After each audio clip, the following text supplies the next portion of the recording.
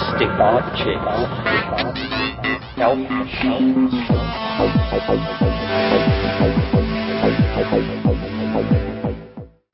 Greetings from Cyberdelic Space. This is Lorenzo, and I'm your host here in the Psychedelic Salon. So, what's my excuse this week, you ask, for being late at getting this podcast out? Well, in the Navy I learned that the only proper answer to a question like that is no excuse, sir. Now, I'd like to be able to tell you that I've got chronic fatigue syndrome or something like that, although you astrologers out there might also be interested in knowing that for the next year or so, Saturn will continue conjuncting my natal sun in the 12th house. And if you know what that means, you know that I'm in for a long haul of the blahs. However, my guess is that I'm just overly tired from staying up late and talking for several days in a row. And from that perspective, it's been a good week around the old Psychedelic Salon. On Sunday, our musician artist friend Jarrett stopped by, and so I called Matt Palomary, who's also a friend of his, and Matt came over for what turned out to be a long day and night of interesting conversation. And that vibe just continued on Monday and Tuesday when Charlie Grobe spent some time here during appearances at the annual meeting of the American Psychiatric Association, where he and Francisco Moreno and one of the doctors involved in the Johns Hopkins psilocybin study gave a presentation about their collective work using psilocybin, one of the active ingredients in magic mushrooms, in their research in new treatment methods for various illnesses. I think it's interesting that a mainstream group like the American Psychiatric Association would put a topic like that on their agenda. Maybe the evidence of the effectiveness of psychedelic medicines is becoming so obvious that even the mainstream now has to take notice. Charlie is going to send me a copy of their presentation, and if it has some new information that we haven't already heard in a podcast, well, then I'll pass it along to you. But right now, I don't know much about what was said because Charlie and I had all kinds of other things to talk about, and then Mateo came back by to see Charlie, and it turned into another late night. And while I didn't turn on my recorder and record any of our conversations, I did arrange with Charlie to do a couple of interviews in the next few weeks, and I'll do my best to make that happen. But right now, I'd better get back to today's program, which is the continuation of a trialogue that was recorded on June 8th, 1998 in Santa Cruz, California, where Rupert Sheldrake, Ralph Abraham, and Terence McKenna were talking about Rupert's hypothesis about morphogenic family fields. When we left off last week, Terence McKenna was just saying that he thought perhaps the concept of a family field was only a metaphor and not an actual energy field. So we'll pick up where Terence had just floated that idea and see where they take it.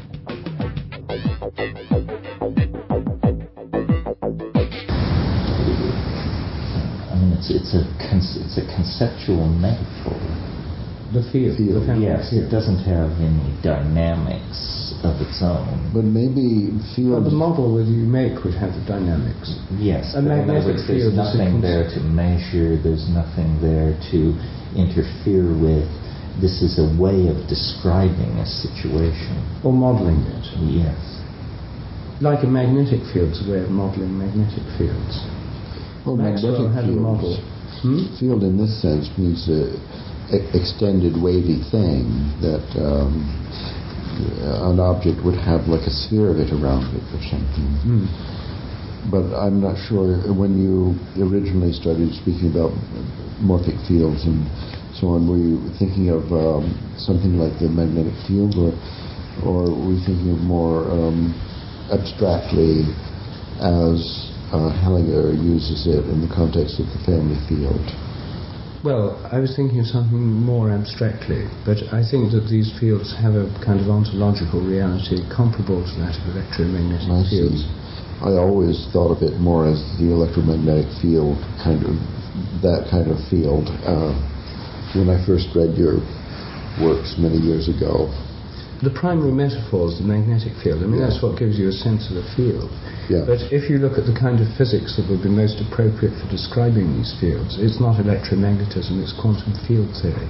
Oh, it's not that either. It's the gravitational. It's just the field concept, I mean, extended thing that's represented by a continuous real number variable of defined on a coordinate system. Well, no, I had a discussion with David Peat and Basil Hiley recently in London. We had a whole day we were discussing this question. Hiley is Bohm's principal follower. He worked with Bohm for many years. And we were discussing, we went at great length about this nature of fields, and one distinction they made for me which was very helpful was that these quantum fields, say you've got two photons whizzing apart from the same atom, and you measure the polarization of one and the others immediately, instantaneously, by entanglement or non-locality or non-separability or Bell's theorem or the EPR paradox, the other immediately has the opposite polarization. That the model you have for the connection of those, the quantum function that describes them, is, until the moment you measure it, it's a kind of private field. There is a connection between the two, one here and one here, but it's not like the connection between a magnet and another magnet, or between the source of light, the sun, and the sink, the earth, where the light goes in. It's or the gravitational field between the earth and the moon. It's not that at any point in between you can go and measure the strength of that field, because that field only affects those two photons. It's a kind of private field that links them, that's not determinable by measurements in between. But doesn't the very notion of field carry with it an idea of inclusivity of space and time? In other words, why call it a field at all? Why not just call it a connection? Well, you could just call it a connection, but I think quantum field theory does have a notion of fields underlying this, but they're not in normal space and time. Ralph would know that. It's a completely different use of the word field, and it is private in that the particles have a field. I mean, there only exist fields, and then their interpretation is as particles is just a kind of interpretation, but that the universe consists of like so many of these fields of interaction, as it were, and their variables are not spatial. It's a completely different model. It couldn't be anything more different than the use of this word field in the quantum domain, and the use of the word field in classical physics, for example. So I'm extremely suspicious of the application of quantum mechanical concepts in the arena of psychology, consciousness, sociology, and so on. Yes, but you see, we've got two field models. Much fuzzier than the face on Mars. All right, but we've got two field models in physics. We've got the sort of classical electromagnetic field models with continuous fields, and where measurements can be carried out at any point in the field, and it can be discovered to be there. But you see now, David Bohm's model of quantum theory, which you referred to earlier, the one that involves, if you can get rid of the non-causal indeterminism, but what he substitutes for indeterminism is what he calls a quantum potential, which is a field, an invisible field of quantum potentials that shapes what happens to different particles, and which has as a part of its very nature non-locality. This quantum potential means something can happen here or it can happen there, but the field itself is in some kind of higher dimension, which he calls the implicate order. And it's the realm of possibilities, which quantum fields are defined in terms of fields of multi-dimensional fields of possibility, which are not the same kinds of things. Now, morphic resonance involves what one might call non-local effects. That makes me interested in the only branch of science which has non-locality as part of its normal structure. And so the question is there anything in this quantum stuff with its non-locality that relates to all these other instances? A mother knowing about a child, a pigeon separated from its flock many miles away and being able to come home and so on, a father separated from a son and having a telepathic link between them. These are kinds of non-locality. They're parts of the same system, still remaining connected at a distance. Is this a mere analogy? Or does it show us that there's something deep being revealed by quantum physics? Not that you can explain all things in terms of existing quantum theory of particles, but that they've stumbled on something in quantum theory which is common to systems of organization at many levels of complexity. And that there's therefore more similarity between the quantum models of fields and these phenomena than classical Maxwell-type electromagnetic models of fields. But these are two quite different sorts of fields, and the gravitational field's different again. So which field model? We maybe need a quite different field model, and we don't necessarily have to have any of those, but it would have to include what quantum field theory has. I think the model, what it has in common with that's interesting, is the private field, the fact that if you have a tremendous emotional link to Finn, say, and if you could pick up telepathically messages from Finn, that's a kind of private field. It affects you and Finn, but I wouldn't expect in a linear line between you and Finn to go along with a meter and measure it. So the private field aspect is interesting, the non-locality aspect of it is interesting, and therefore it may be a better model, or at least it frees us up from thinking we've got to have a model that's only based on the electromagnetic pattern. It seems to me that a great deal is lost that way because, for example, there's no natural model for communication. In the case of mechanical fields, like the 2 billiard balls are connected by a spring. If one billiard ball shakes, then the vibration travels down the spring to the other one. This is electromagnetic photons. All kinds of communication in the world are modeled in more or less the same way through a vibration-like disturbance of sort of mechanical vibrating field, and that's convenient because we're thinking of communications. Actually, we're trying to model communications in the family field. It's the communications between different members of the family that make it happen. That's where the activity is. But in a quantum field, like the Einstein-Rosen-Podolsky thing, like if you measure the polarization of this photon here, and immediately the other one has the opposite polarization, although it's not communication through photons, because it's twice the speed of light if they're moving apart, it's considered to be instantaneous. Although the word communication is denied to this, and the correct usage is instantaneous correlation.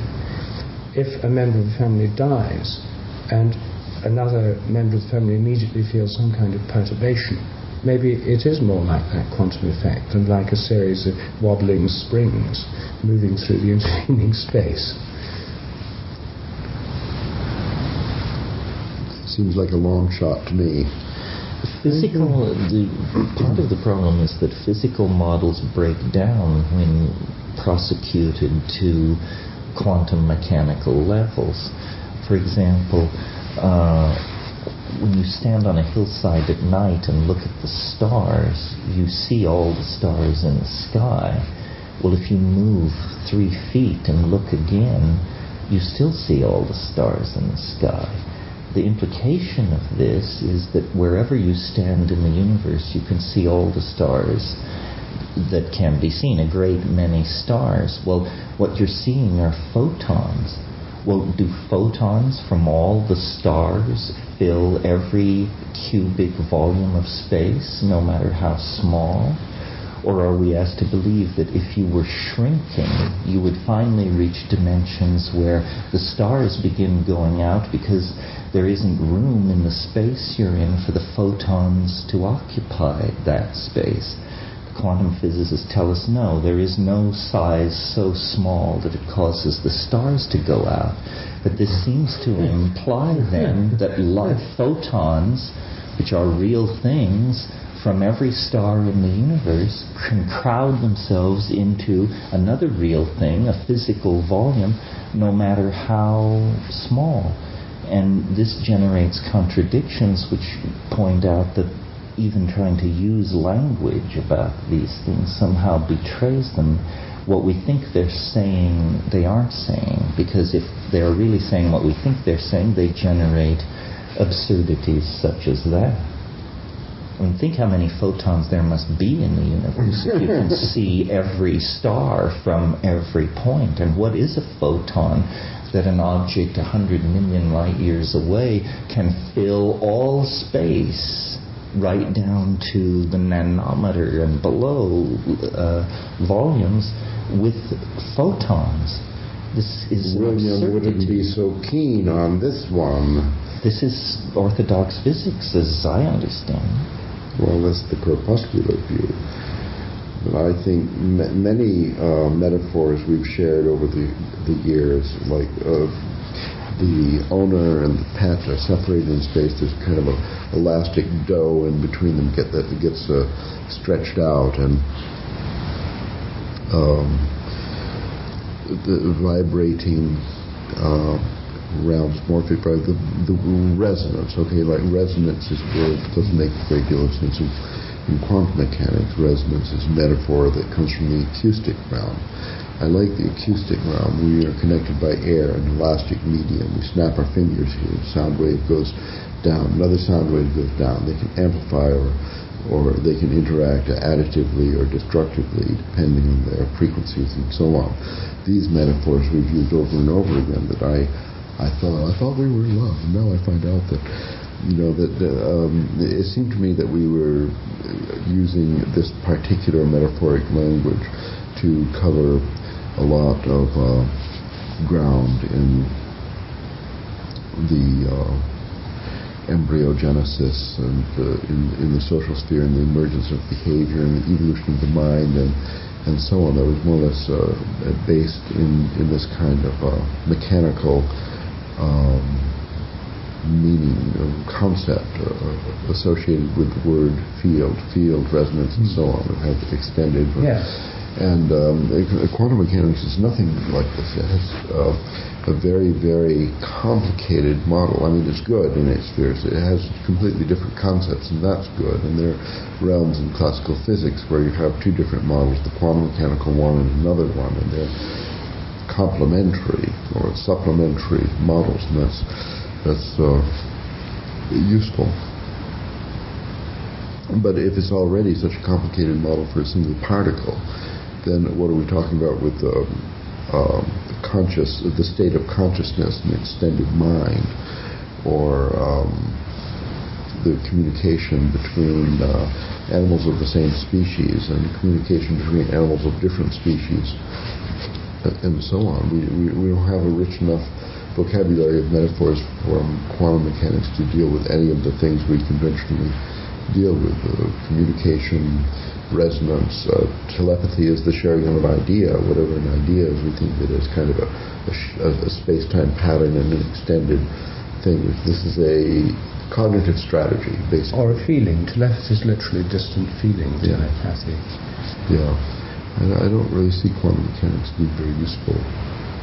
No, but you see, then we can't have a situation where either we have to pick existing quantum mechanics or we have to have traditional mechanical models. Yeah. And the ideal situation would be a field model that can pick and mix these different metaphors in a new way.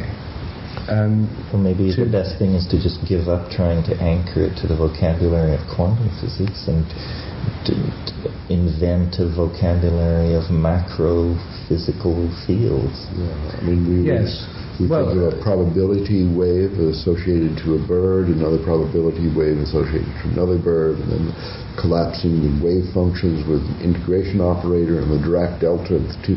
I don't know. I think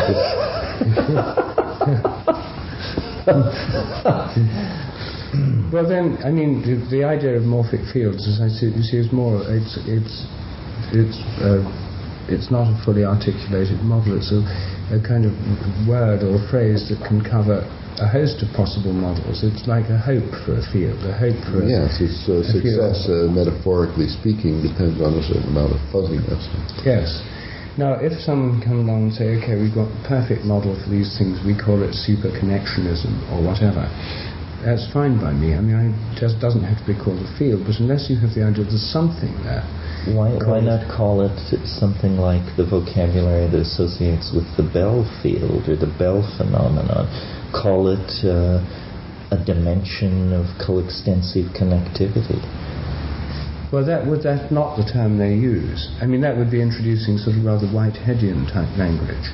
And for most people, the hypothesis of coextensive connectivity is rather too much. It would be called CC or something. It should soon be abbreviated because it's too much of a mouthful. You could call it anything. I mean, it's partly, it may be good to have a completely new name for it, but that new name would have to, I think I quite often use the word connectivity now, or interconnection, because that's what it's about. But it's not just an interconnection in space, but in time. understood. So a connectionist model is sort of the simplest. It doesn't capture all the phenomena, but it's very easy to think about. And it's the rubber band approach.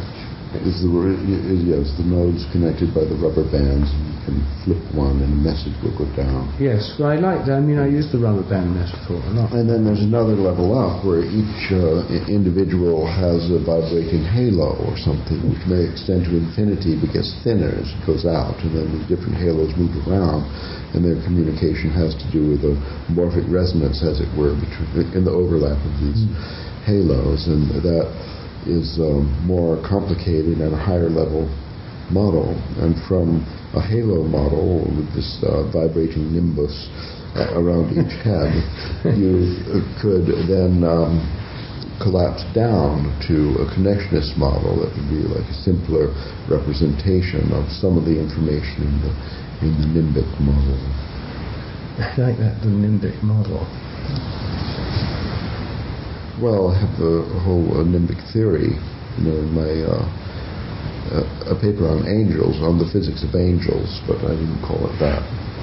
There's a Catholic order called the Knights of St. Nimbus. Is that? And in the representation of angels of the Renaissance painters, you see that's where the word nimbus is used. That this golden circle around the head, no matter from what angle you look, you always see the entire globe behind the head, so that the halo cannot possibly be a disc, like a graduation hat. It's not like a disc. It looks like a disc. Sometimes it's conical, it's an elliptical thing, but the only physical object that you could imagine that would appear as it appears in the paintings of Renaissance painters would be a spherical globe around the head, which appears gold only when seen from the inside. And therefore, from any angle you look, you would see the front hemisphere of the nimbus as transparent and the back hemisphere of it as golden. I see. So you've worked out the physics of the nimbus. Yes. This is quite an advance, yes. Yes, well, you look at these things and you don't think. It's quite forgivable because we don't spend too much time looking at angels. No. But the wings, I noticed that the sections are elliptical, and that means when they flap them, they're making circles. And well, it's not the physics, honestly. It's the geometry of angels. I see, but I wish I'd known this earlier, because in the next edition of the Physics of Angels, maybe we should have a geometrical appendix. Yes. The geometry of the nimbus, the flapping of the circular motion of the wings, yes, and the mechanics of the seraphim with its 6 wings. I don't know whether that features in your... no, well, I have tetramorph. an unpublished extrapolation to... What's it called? Tetramorph. The tetramorph? The ones with 4 wings? Yes. Oh, I see. I was thinking of the 4 angels facing in the 4 directions, and their wings are hitched. In Ezekiel, that may actually be the real meaning of the tetramorph. I think so. So, yes, we do have, it generates 6 dimensions. Well, this is another story. I stopped sending my papers around published on paper when the papers actually became NIMBY. I mean, what do you call it? Well, pages on the World Wide Web. But you don't read papers on the World Wide Web, so therefore you're never received. Maybe I should send you a copy of The Geometry of Angels. Yes, maybe a physical hard copy would be a good thing to have. Yes, in this case. Well, Terence doesn't, although he's constantly on the web. He doesn't give signs of instant recognition of his geometrical model. True. Well, we only write. We do not read. We do not have time to read other people's pages because we're so busy writing our own. It's an occupational hazard being an author. There's no time to read. So in terms of field theories, there's another kind that you haven't mentioned so far, but which is the hydrodynamical fields. Yes. Now, how do they compare with all these other kinds of fields? Well, the hydrodynamic field is very similar to the electromagnetic field, but because fluids move and the electromagnetic field doesn't move, then you have your choice with say shallow waterways. I'm standing on the bank of the cliff. I'm looking down at the beach, and I see these waves are coming along. So I can think either of the water is standing still, which it is actually. Molecules of water are moving up and down vertically only. And then they're coordinated in such a way as if pulling and pushing on nearest neighbors so that a wave goes along. So that's a Earth-centered coordinate system, as it were. Or you could ride along the wave. Then the mathematical description is somehow simpler, because 3 feet ahead of you is lower, and 3 feet behind you is lower, and you're at the top of a wave. So you move along like surfers do on the crest of the wave. Geometry is fixed, it's not moving along. And so your framework moves with it. That's called the co-moving frame. So coordinates are good. It's the most basic thing in mathematical modeling is coordinates. There was an extensive geometry of conic sections along with Apollonius, very good, complete. All we know of conic sections was known to Apollonius, but it was very difficult and became simple when the idea of coordinate systems was abstracted from Renaissance painters by Descartes and turned into a cognitive strategy based on rulers and so on. So the coordinate frame is the basis of everything, and even if you don't think of a material field, like quantum mechanics has the coordinate frame anyway.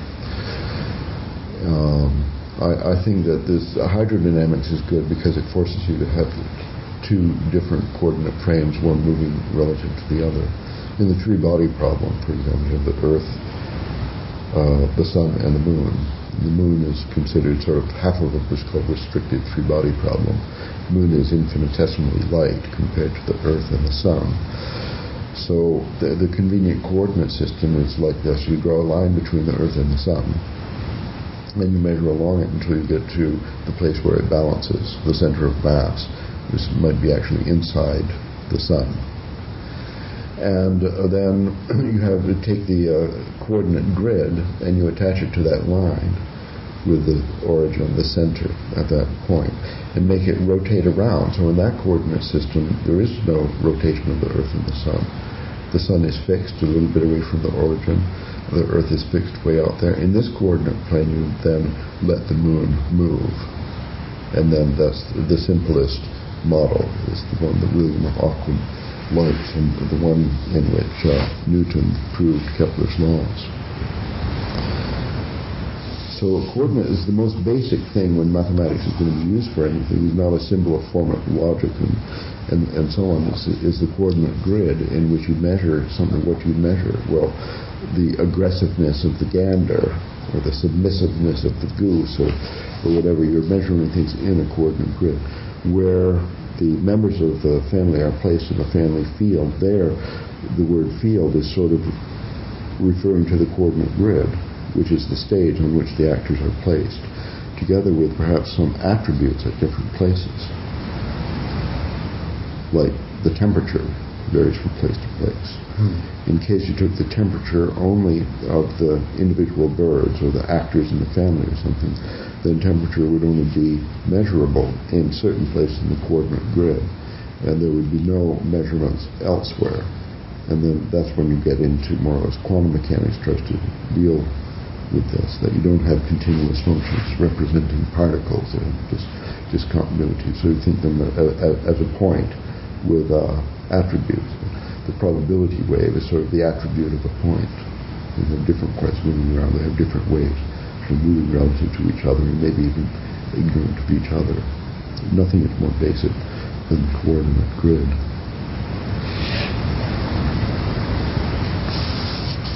So do we have a wrap on this? Yes. Well, do we have...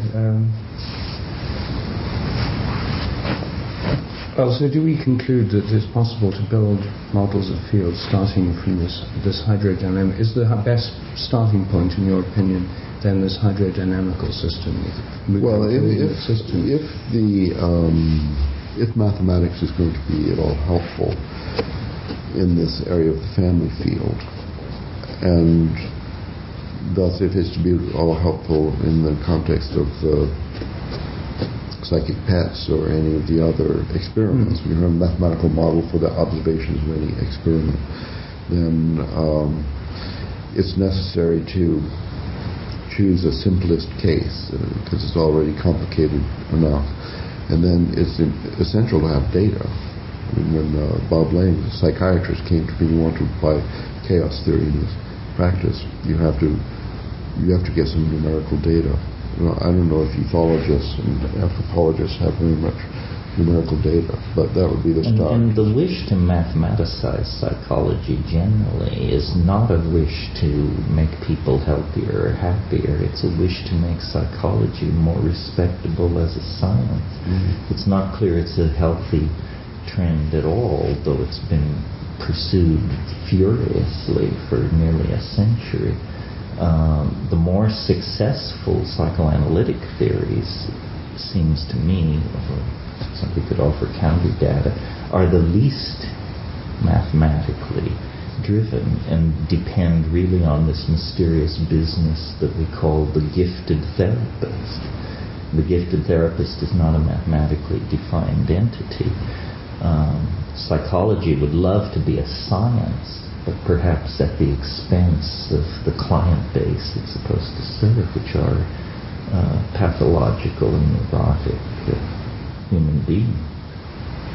Well, the Gestalt psychologists came up with extensive field theories in the 1930s and 40s. But little mathematics. I think what we're talking about, the family field, they have a growing mathematical model, which I think personally is quite promising for the future of psychology in terms of its potential usefulness in dealing with world problems and so on. I think it's very important developments like models for the arms race and for family conflicts and specific strategies for conflict resolution. These actually might be effective strategies evolved for the first time thanks to mathematical modeling is a possibility that can't be ruled out. So I think it's a valuable exercise that we should try to develop a mathematical modeling for family fields, and particularly in families of birds where there's extensive data. And it would be great to find a synthetic, up-to-date modern ethologist who knew of the existence in the literature of actual numerical data from experiments measured with comparable to your experiments with videotapes where we count how many times in an hour the dog goes to the window. Yes, so data, we need more data, but we won't get more data unless people have the idea that it's worth trying to model. Thus the hermeneutics of science. And we need more data in several areas. One, anthropology, where, in fact, a lot of classical anthropology involves those kinship structures of circles and triangles and those kind of family tree. A lot of it actually does have models of the social structure. That's what they've concentrated on in social anthropology, classical British social anthropologies of that kind. So there's that data. Then there's data from ethology, and there could be more if quantitative ethology could be done if people had a model to guide them in what they do. Hellinger's work could be extended to classify different kinds of fields and look at those of different cultural groups. If you ask lots of Indians and Chinese, you could do that. So these are all empirical ways of approaching it. Yes, and that seems to be the only way forward.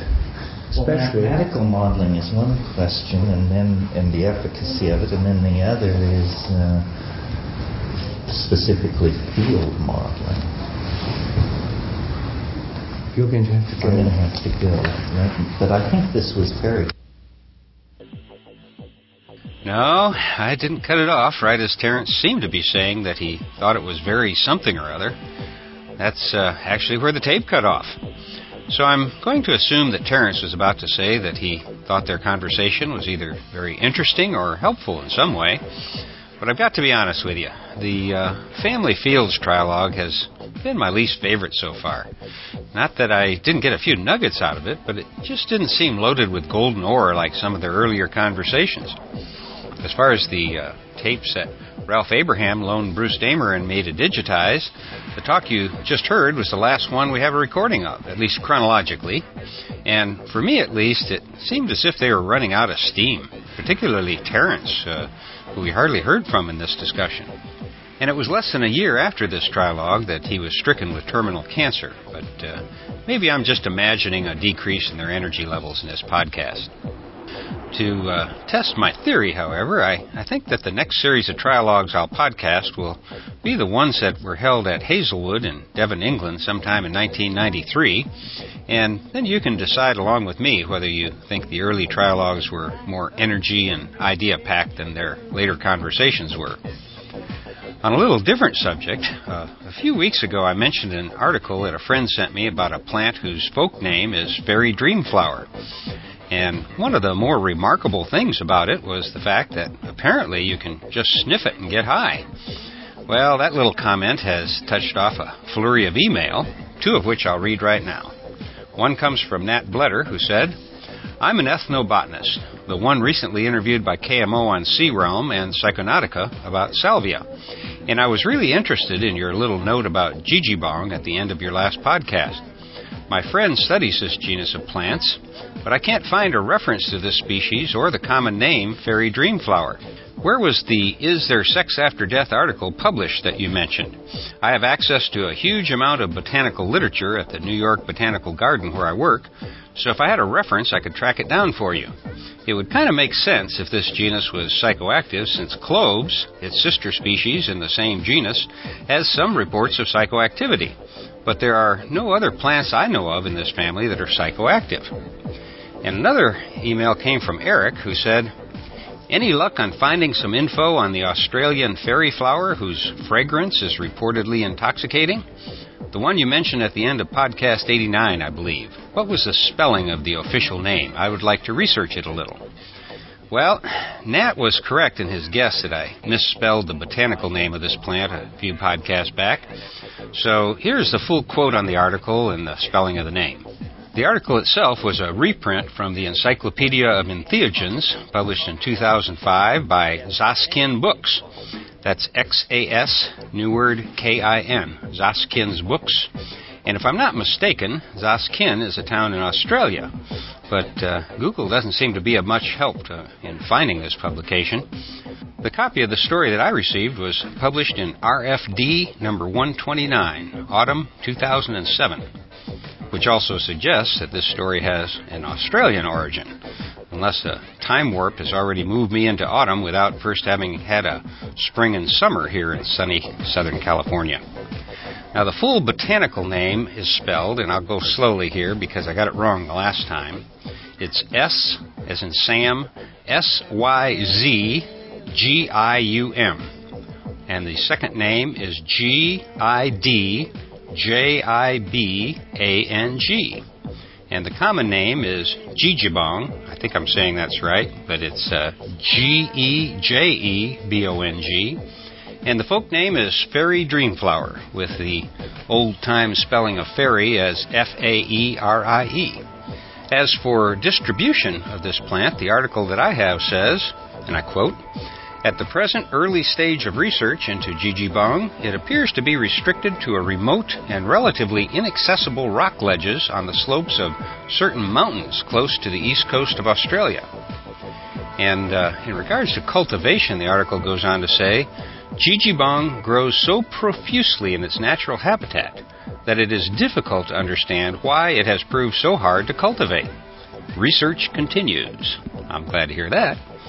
In appearance, jijibong is a small shrub up to 60 centimeters tall with upright, fluffy, violet magenta colored flowers and stiff, narrow, crispet leaves to 25 centimeters by 5 centimeters.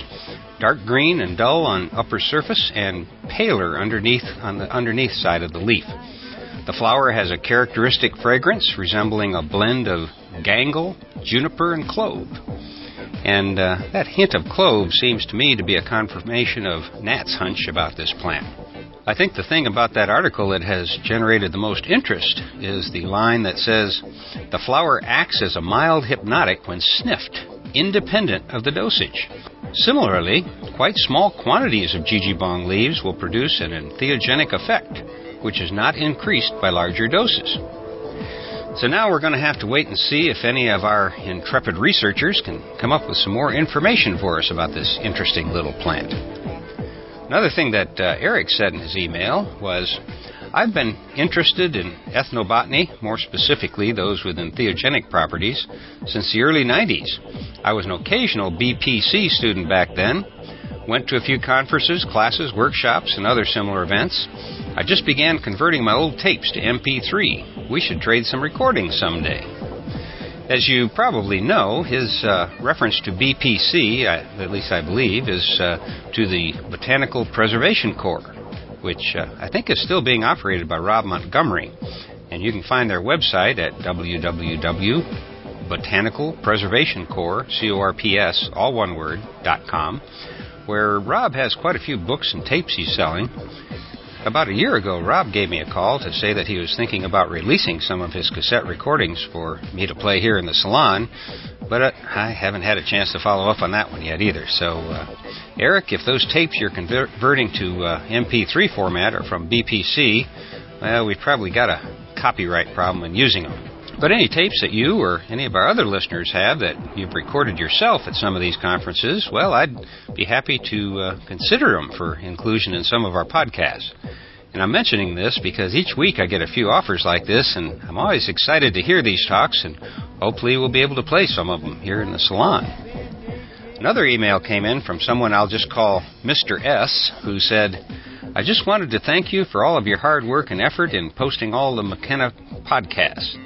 I've had many hours of enjoyment listening to them. I often listen to them in bed and hear the bard talking about elf machines in my sleep.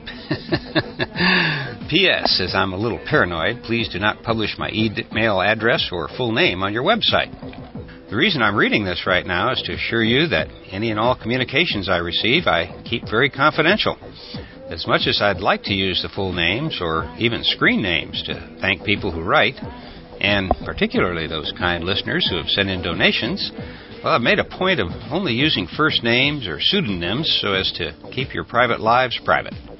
And don't feel bad about being a bit paranoid. I can certainly understand that emotion, and I even live with it myself from time to time. Because you know what they say, just because you're paranoid, it doesn't mean that no one is after you. Another email comes from Pio, who says, I've really been enriched by the show, and even if it's under today's shadow of oppression, it really brings the whole salon concept back from the 1800s in Paris. First world folks seem to become increasingly more insular, with technology putting us in front of computer screens more often than other like-minded humans.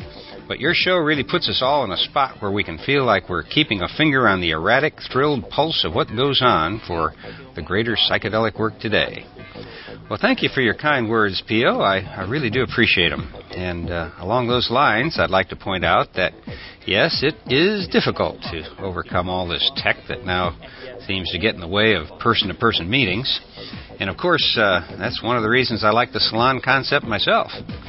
And if you're like a significant number of our other fellow saloners, you're probably feeling a little bit isolated, particularly if you don't have anyone to talk with about these interesting topics. But I found that one of the things that helps me feel less alone is to tune into some of the programs coming out of the UK on the Cannabis Podcast Network. In fact, they've got a new program over there now called Lefty's Lounge that actually makes me feel like I'm sitting in my living room listening to Lefty and his friends carry on about all kinds of interesting topics.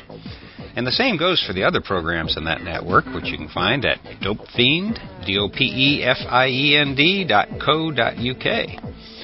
After you listen to some of these programs for several weeks, it's just like getting a phone call from some friends who are having a party and gave you a call. It's not as good as sitting around sharing a pipe or two, but in my humble opinion, it's the next best thing. And if you do join Lefty, well, tell him I said hello.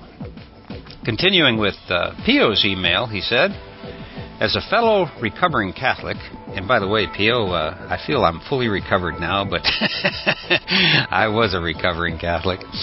I've sort of painted myself into a corner, surrounded by empiricism and the need to prove out every idea outside the realm of concrete experience. and at the same time wishing to crawl the beckoning walls of the unprovable and the unexplained. I've some experience with mushrooms, and I was really interested in attending the shamanic conference in Iquitos in July. I felt from your talks with Matt Palomary that there is a sort of in-club mentality that surrounds contacts in South America. I've noticed this in my readings online as well. I don't begrudge anyone not wanting to let others in on their secret, sort of like the way my relatives treat fishing spots. I was curious if you could offer any recommendations or hints of a trail beyond the general advice to look out on the web and ask around to people who've been there. I'm balkanized not so much by the lack of other psychedelic seekers locally, but by time factors of working in the belly of the corporate beast, and I feel more compelled each day to find a breakout experience. And he finished by saying, P.S. My dad was on the Haberfield, the DDG. Maybe you two crossed wakes at a time or two. Well, I did steam with the Haberfield a time or two, and so I'm going to assume that your dad and I covered a lot of ocean together, so please tell him hello for me. And as for the appearance of an in-club mentality surrounding South American contacts, well, I'm sorry about coming across that way, and I certainly understand how people can get that opinion.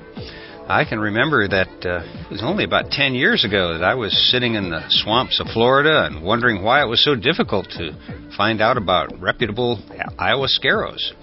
And I wish there was an easy answer here, but the truth is that it's that old paranoia thing that's causing this reticence on our part about publishing the names and locations of healers we know to be sincere and true to the spirit of Lady Ayahuasca. For example, if I gave the contact information for the group of healers that I work with, there's a possibility that they might receive thousands of emails if only a small percentage of our fellow saloners contacted them. And if that happened, who could blame them if they told me to not come around anymore? You know, there isn't an easy solution to this problem that I know of. But Pio does mention the conference that Alan Shoemaker has organized for this summer in Iquitos. Granted, few people are going to be able to take advantage of that due to the expense, and I know that I would truly love to attend myself, but my one trip this year is going to be to Burning Man, and so I won't be able to make it either.